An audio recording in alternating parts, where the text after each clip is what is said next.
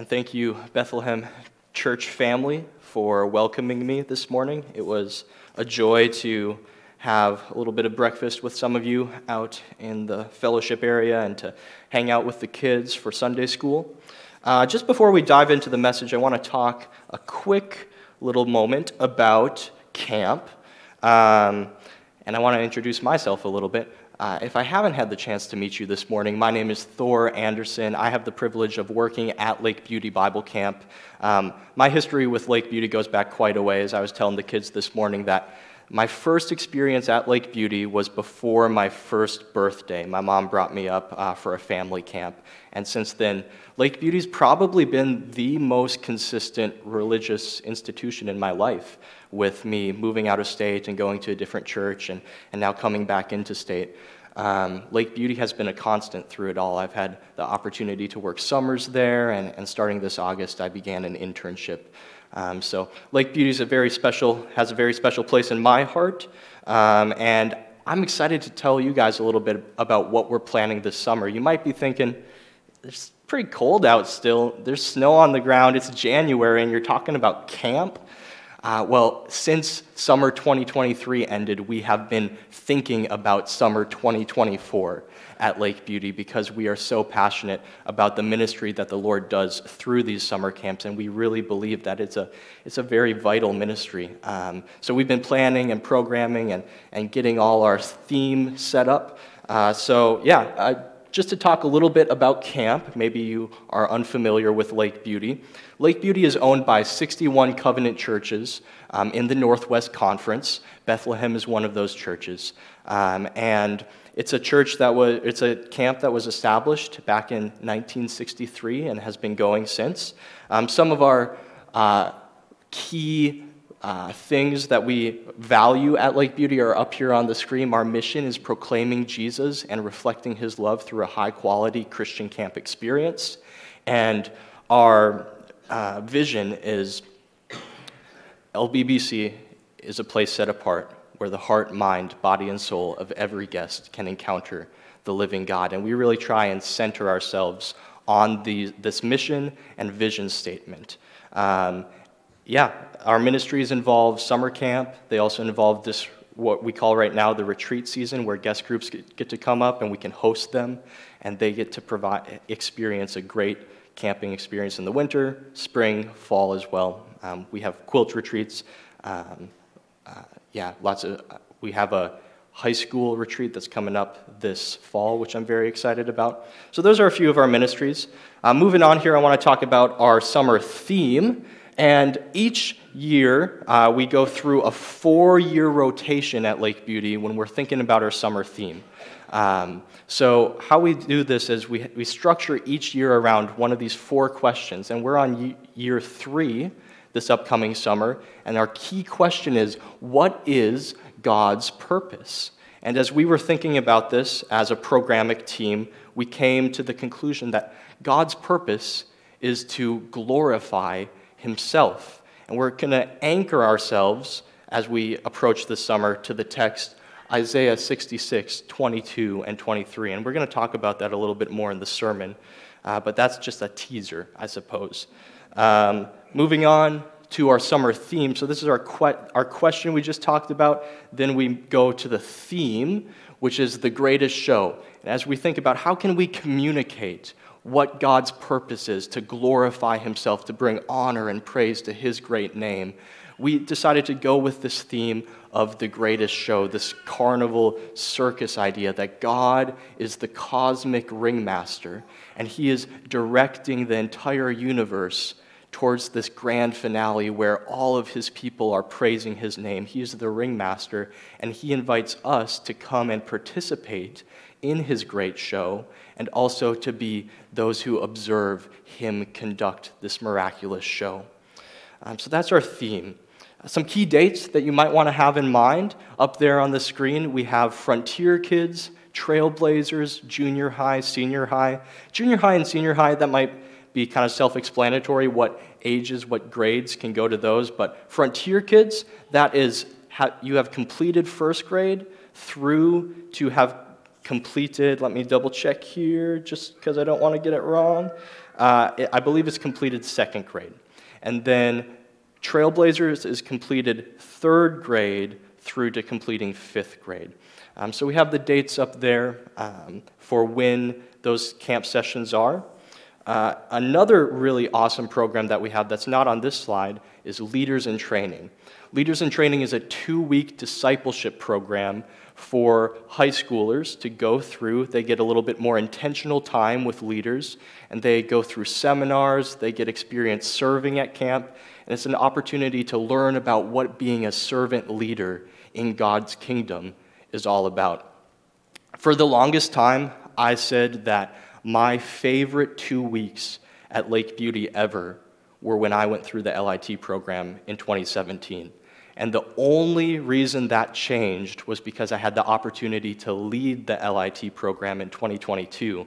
And now I would say the 2 sessions that I led in 2022, those 4 weeks are probably my favorite times ever at Lake Beauty Bible Camp. I am super passionate about the LIT program, and if you're a high schooler in here and you're thinking about maybe taking that next step in your faith, learning a little bit more about what it means to be a servant, and then maybe you can take those skills and apply them here at church, or apply them in your school, or apply them in your workplace, I'd encourage you to think about LIT as an option. Pray about it. There's an application process. There's an interview process.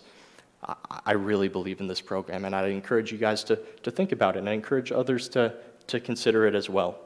Okay, moving on to our next slide here. We have opportunities to volunteer. We cannot make camp happen without volunteers. So up on that slide there, you'll see opportunities for volunteering at camp. You can cabin lead, you can help in the kitchen, you can help with housekeeping, maintenance. We also are in need of camp nurses. So you can see up on the slide there what is required to be a camp nurse. We hire about 35 staff members on average each summer, but we also are in need of volunteers and are always grateful for the volunteers that come out each summer to help us out. So if you think that might be an opportunity for you to serve, I'd ask you to consider it. You can learn more information on our website, which brings us to the final slide here. If you have questions, go to our website, especially that drop-down that we can see up on the slide here. That's where you can find all the information for the specific camps. And our website has lots of information for volunteers, LIT, summer camps. I also have these flyers here with me. So if you want something physical to grab onto and just use as a reminder before you leave church today, I'd ask you just approach me and I can hand you one of these. I have plenty of them. Okay. So that about does it for my kind of promo, I guess, for Lake Beauty. Regardless of whether or not you will be involved with Lake Beauty this summer, my hope and prayer is that as we move into the sermon here, this will be a sermon that, yes, is connected to Lake Beauty, but my prayer is that this will be a sermon that will meet all of us where we're at, regardless of our involvement with camp. So before we dive in, I'm just going to say a quick prayer, asking the Lord for help. So I ask that you bow your heads in prayer with me.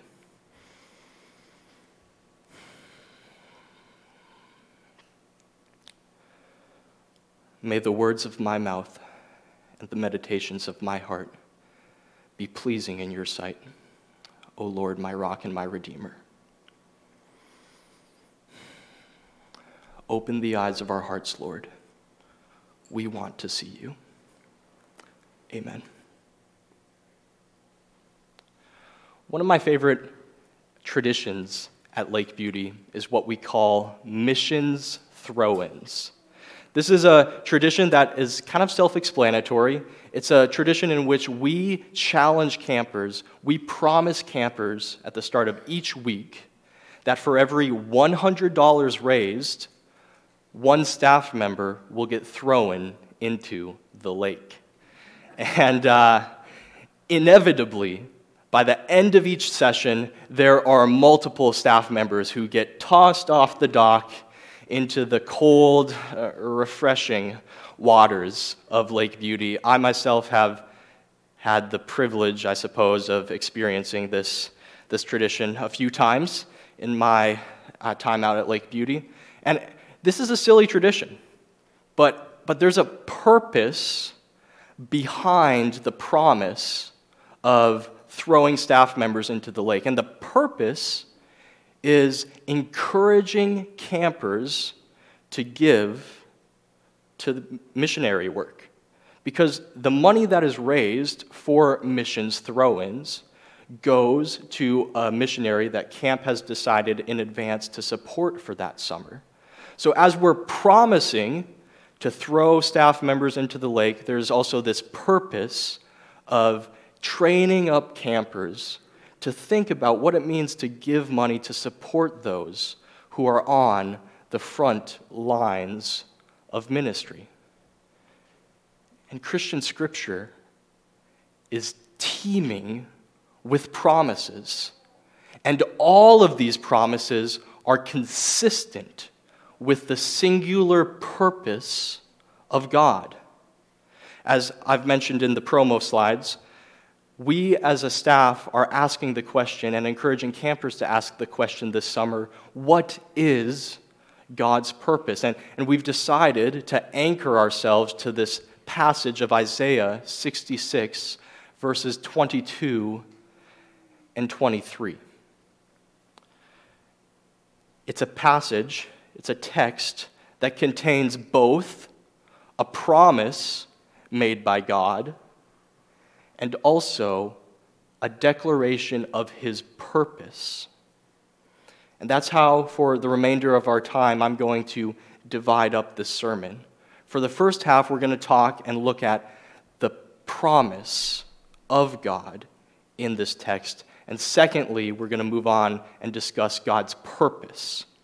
So, let's consider the promise that God gives in this passage.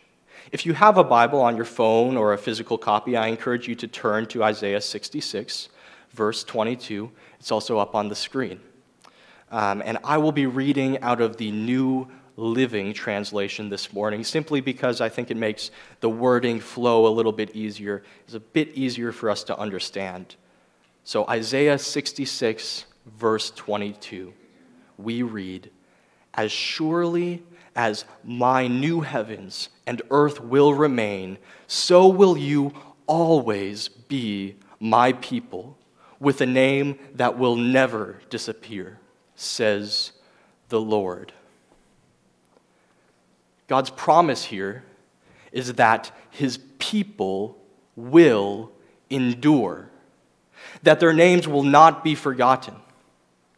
Now, as we're reading this, we might think to ourselves, big deal. Some people's names won't be forgotten. That doesn't seem like a very ambitious promise of God to make here. But let's do a little bit of an experiment to help us think about this promise a bit more. It does require a little bit of participation. Not too much, don't worry. But there is a little bit of participation here, all right? So I'm simply going to ask that if you know the names of your parents, you raise your hand. Now, it's okay if you don't, but if you do, raise your hands if you know the names of your parents. Okay, keep them up, keep them up. This is going to be a little bit of an isometric exercise here. All right, so if you know the names of your grandparents, continue to keep your hands up. And kids, grandma and grandpa doesn't count. You actually have to know the first names of grandma and grandpa here. All right, so keep your hands raised. Okay, maybe a few have gone down. All right, now keep your hands raised if you know the names of all your great-grandparents. That's where my hand goes down. I'm very impressed, though. There are still some hands raised. Now keep your hands raised if you know all the names of your great-great-grandparents. All right. Oh, I am majorly impressed. All of your great-great-grandparents' names. I am majorly impressed. Well, for me, confident knowledge of my ancestors and their names goes back about, confidently 2 generations. And I think after 3 generations, all of us would be impressed. I'm sure I'm not the only one impressed with our sister right here who knew all of her great-grandparents' names. But guys, names, heritage, where we come from, these are things that are all easy to forget. and so much more so for the ancient Israelites who were the original recipients of this promise. You see, when the Israelites received this promise from God in Isaiah 66, they were on the verge of being invaded by the empires of Assyria and Babylon. And because they were going to be carried off into exile for forsaking the Lord's commands, they were going to be carried off into exile because of that. Their children would grow up in a foreign land, away from the promised land, speaking a foreign language, and generations of cultural heritage would be lost. But in an act of mercy, God promises that would not be the case. After the judgment of the invasion and the exile, after that judgment, the Lord would restore his people and ensure that their name would not be forgotten.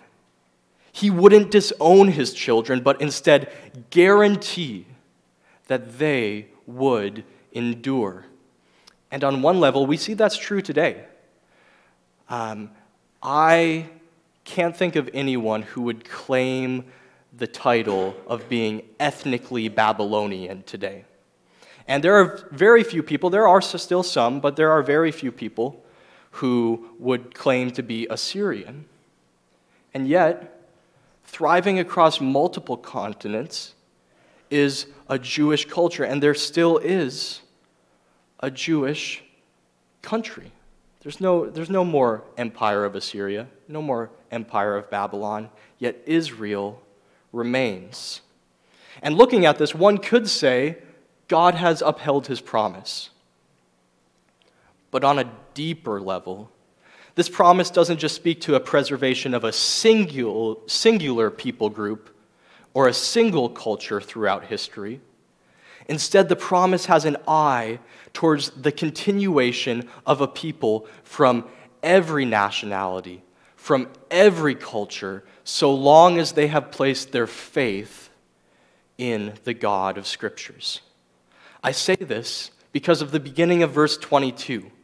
We read there, "As surely as my new heavens and earth will remain, so will you always be my people." And I want to focus in here on that phrase, new heavens and earth.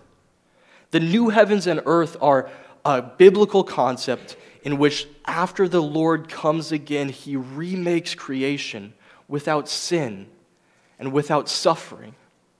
It's a future that is yet to come, and it is in that setting in which this promise of preservation is fully complete. Now, all this talk of preservation, as I was preparing for this sermon, got me thinking of things that don't last. And I thought of hanging in my room, in my folks' home, the house that I grew up in, hanging in that room is a front page Star Tribune headline celebrating the Minneapolis Miracle. Now, for those of you who aren't Minnesota sports fans, maybe not passionate about the Vikings, the Minneapolis Miracle is this miraculous, improbable, come-from-behind victory that the Vikings had in the playoffs of the 2017 season. And for context, I'm 23 years old. I would say it is the greatest Minnesota sports moment that I have lived through in my life. It was amazing.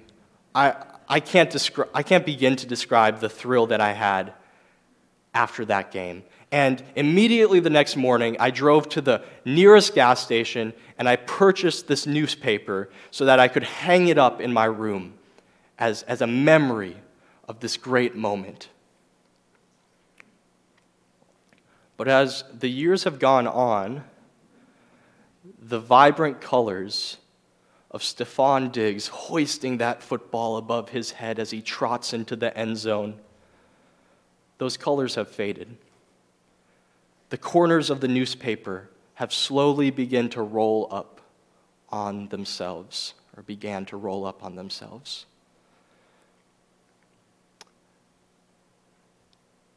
the world we live in is fading. Even the most long-lasting things compared to eternity are temporary. And this includes us. As much as modern medicine or state-of-the-art research might prolong lifespans, death is still the universal equalizer. And the Bible is very clear about this. The Bible is very aware of this reality. Genesis 3:19 says, "You are dust, and to dust you will return." The author of Ecclesiastes says, "A generation goes and a generation comes, but the earth remains forever." And in this very book of Isaiah, we read, "The grass withers and the flowers fade, but the word of the Lord remains forever." And therein lies the answer to this gloomy reality. God is eternal, and his word doesn't fade because he doesn't fade. And if there were a way to attach oneself to God's eternal kingdom, then the threat of mortality would be no more. And this is exactly what is promised in verse 22. All those who pledge their allegiance to the God of Scripture will continue on throughout eternity in the new heavens and the new earth.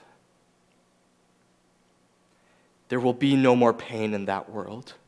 No one who lives in that world will fade away, but all will continue on in endless joy and peace and love. So now I must stop as we are considering this promise and ask you, those of you who are followers of Jesus in this room, are you encouraged by this promise? The promise, any promise really, is given to bring encouragement in seasons where the going gets rough, right? A promise is given so that there is a hope for something better that is to come when you're in the thick of something that isn't very enjoyable.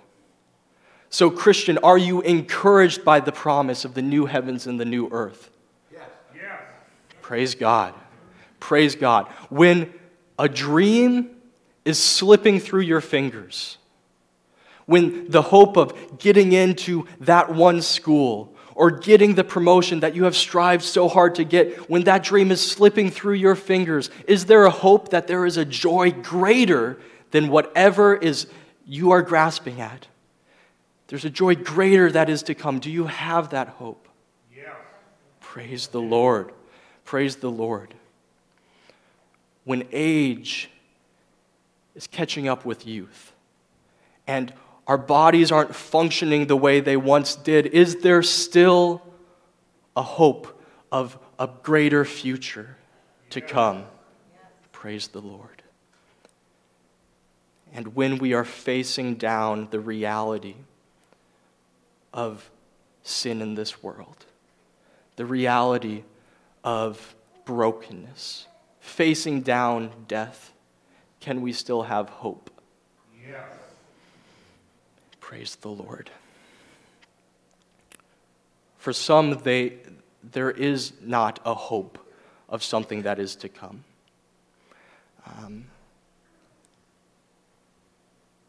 But as Christians, we can hold fast to this encouragement.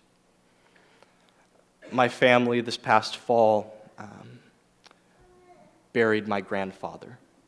And it hit hard for our family in particular because it was the first death in that immediate circle since my father's in 2009. And as we went through the funeral process, I got to thinking, how can we have hope in this moment? Can we only find comfort in the life that was? And certainly we celebrated my grandfather's life. But is that the only hope that we have? Lyle Anderson, my grandfather, didn't believe that. He believed he could have hope in something to come. Hallelujah.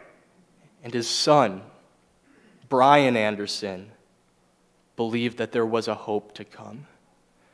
They believed that because 2,000 years ago, a Jewish man who had claimed to be the Messiah, who had claimed to be God himself, was killed and yet endured the death, endured the punishment, and came out on the other side with life. They believed there was hope for them too, that there would be life beyond the grave, and that one day when he came back again, when Jesus came back again, they would be raised to everlasting joy in the new heavens and the new earth. They were encouraged by this promise, and I pray, brothers and sisters, that we might be encouraged this morning by this promise. The promise in this passage is that God's people will endure. We will not fade, but instead live on in the new heavens and the new earth.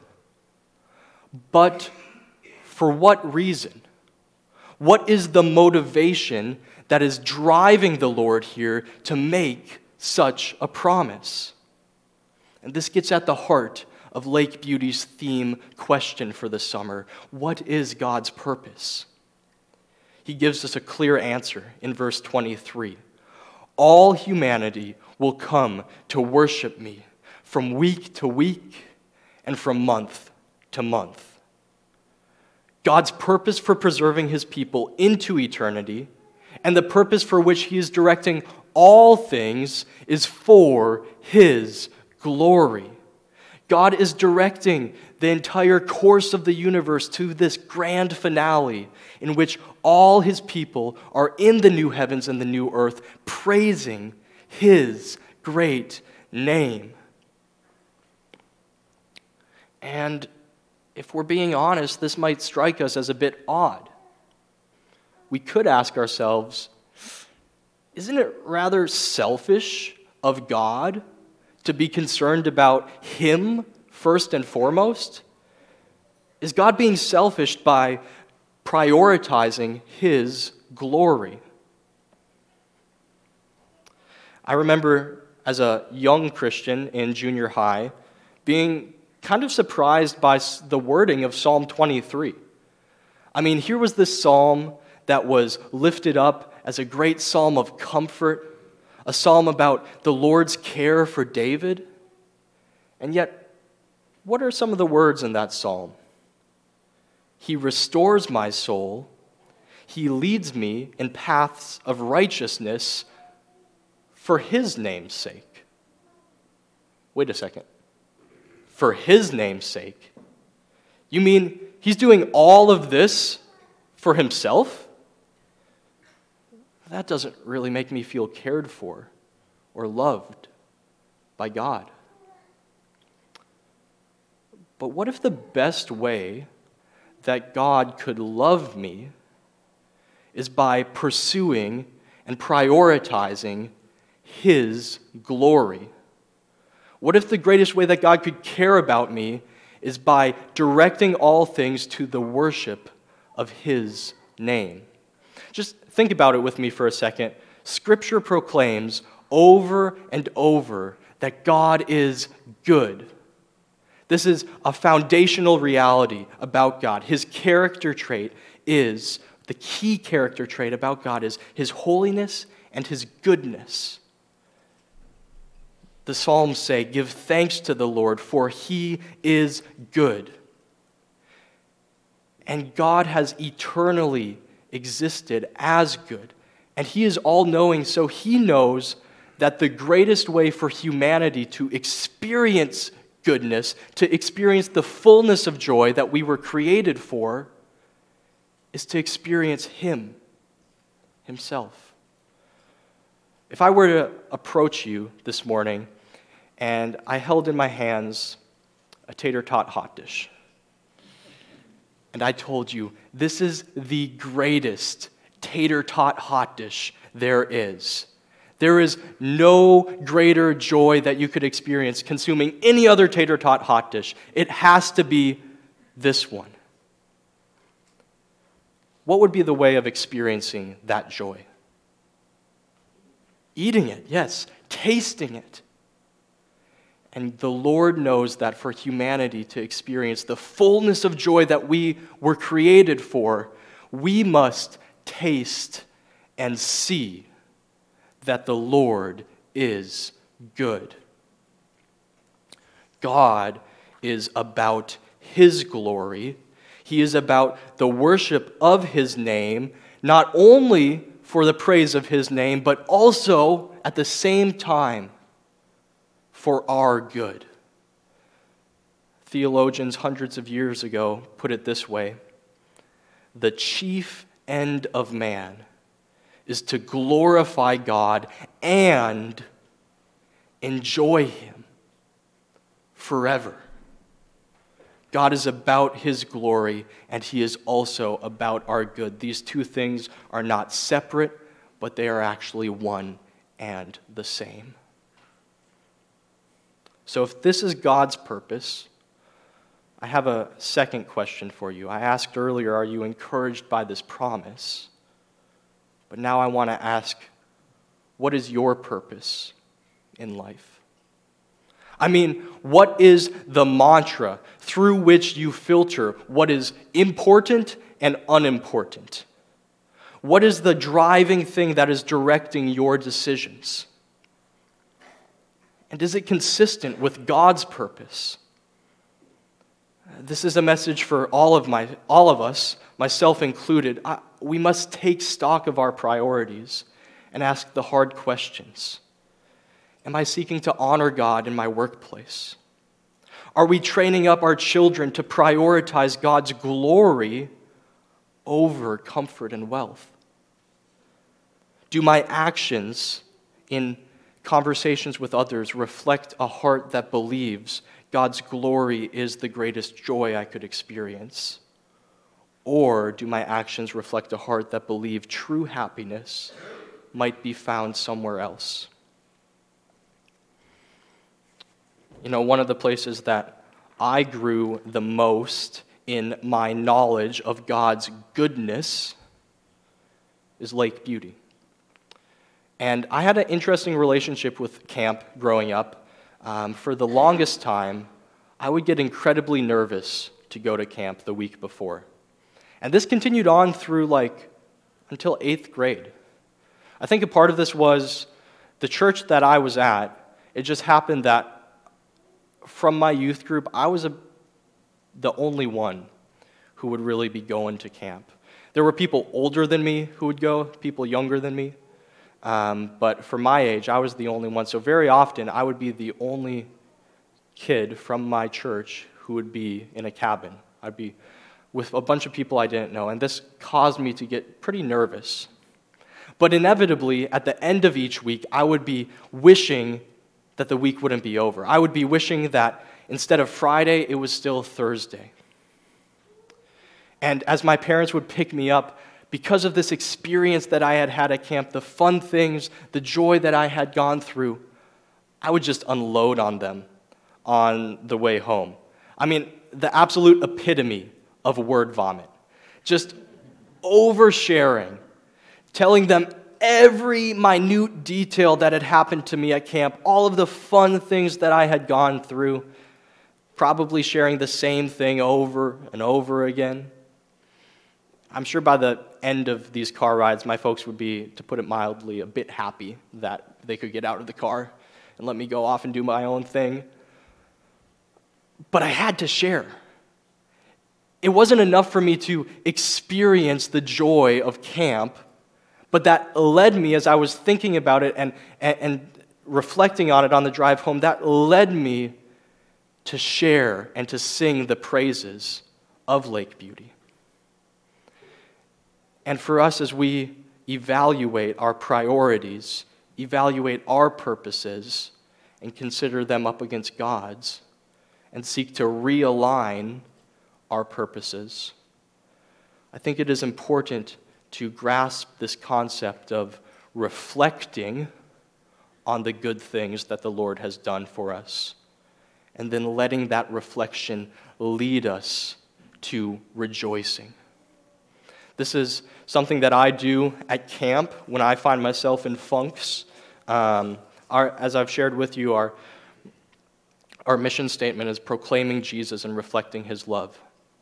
And that's essentially a way of saying our mission is to glorify God. But so often at work, I find myself, when I wake up in the morning, what's my motivation for getting up?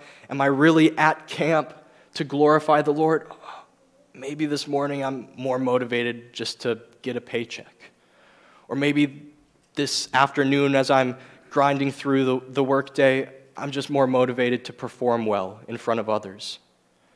And when, by the Holy Spirit's grace, when he opens up my eyes to see these funks that I'm in, I need to reflect on what God has done for me. I take a step back and I reflect upon where I would be without God and what he has done in my life and the good things that he's given me, the many gifts that I have. And because of that reflection, I am then prompted to rejoice. And in the rejoicing, I am realigning my purpose with the Lord's purpose. So I ask you this morning, what are some of these things that you might be able to reflect upon? Some things that might bring you joy, that the Lord has done in your life, that you can look back on and say, without this, I would be in a world of hurt. I would be in a far worse place if God hadn't stepped in and intervened here. Reflect on these moments and let them lead you to rejoice and to glorify the Lord. It's our prayer at Lake Beauty that God would give many campers such experiences this summer. That they would leave knowing the wonderful promises that are theirs in Christ, and that these promises would lead them to praise God. And I have the same prayer for each of us in this room this morning, that we would leave here with a willingness and a desire to praise God in all circumstances, to glorify him. It's a prayer that I will be praying to the Lord as I make my drive back to camp this afternoon. And I have confidence that he will answer because he is a good father who loves to give his children good gifts. Let's close in prayer here ourselves. Lord, I thank you for your promise. I thank you for the promise that this world isn't all there is, that you are working in this world and that there is a better one to come. I thank you that you have given us encouragement because of what Jesus has done, encouragement because what you have done in our lives. And God, I ask that you would motivate us this morning to pursue your glory in our homes, in our workplaces, in our schools. Lord, if there's anything right now that is competing for your glory in our lives, I pray that you would reveal that to us. God, sometimes I don't even recognize it right away. Lord, I ask that you would reveal these competitors, that you would allow them to fall away, that we would be so in love with you, so in awe of what you have done for us, that we would have a singular purpose to glorify you, to praise you. Father, I pray these things in the name of your Son, Jesus. Amen.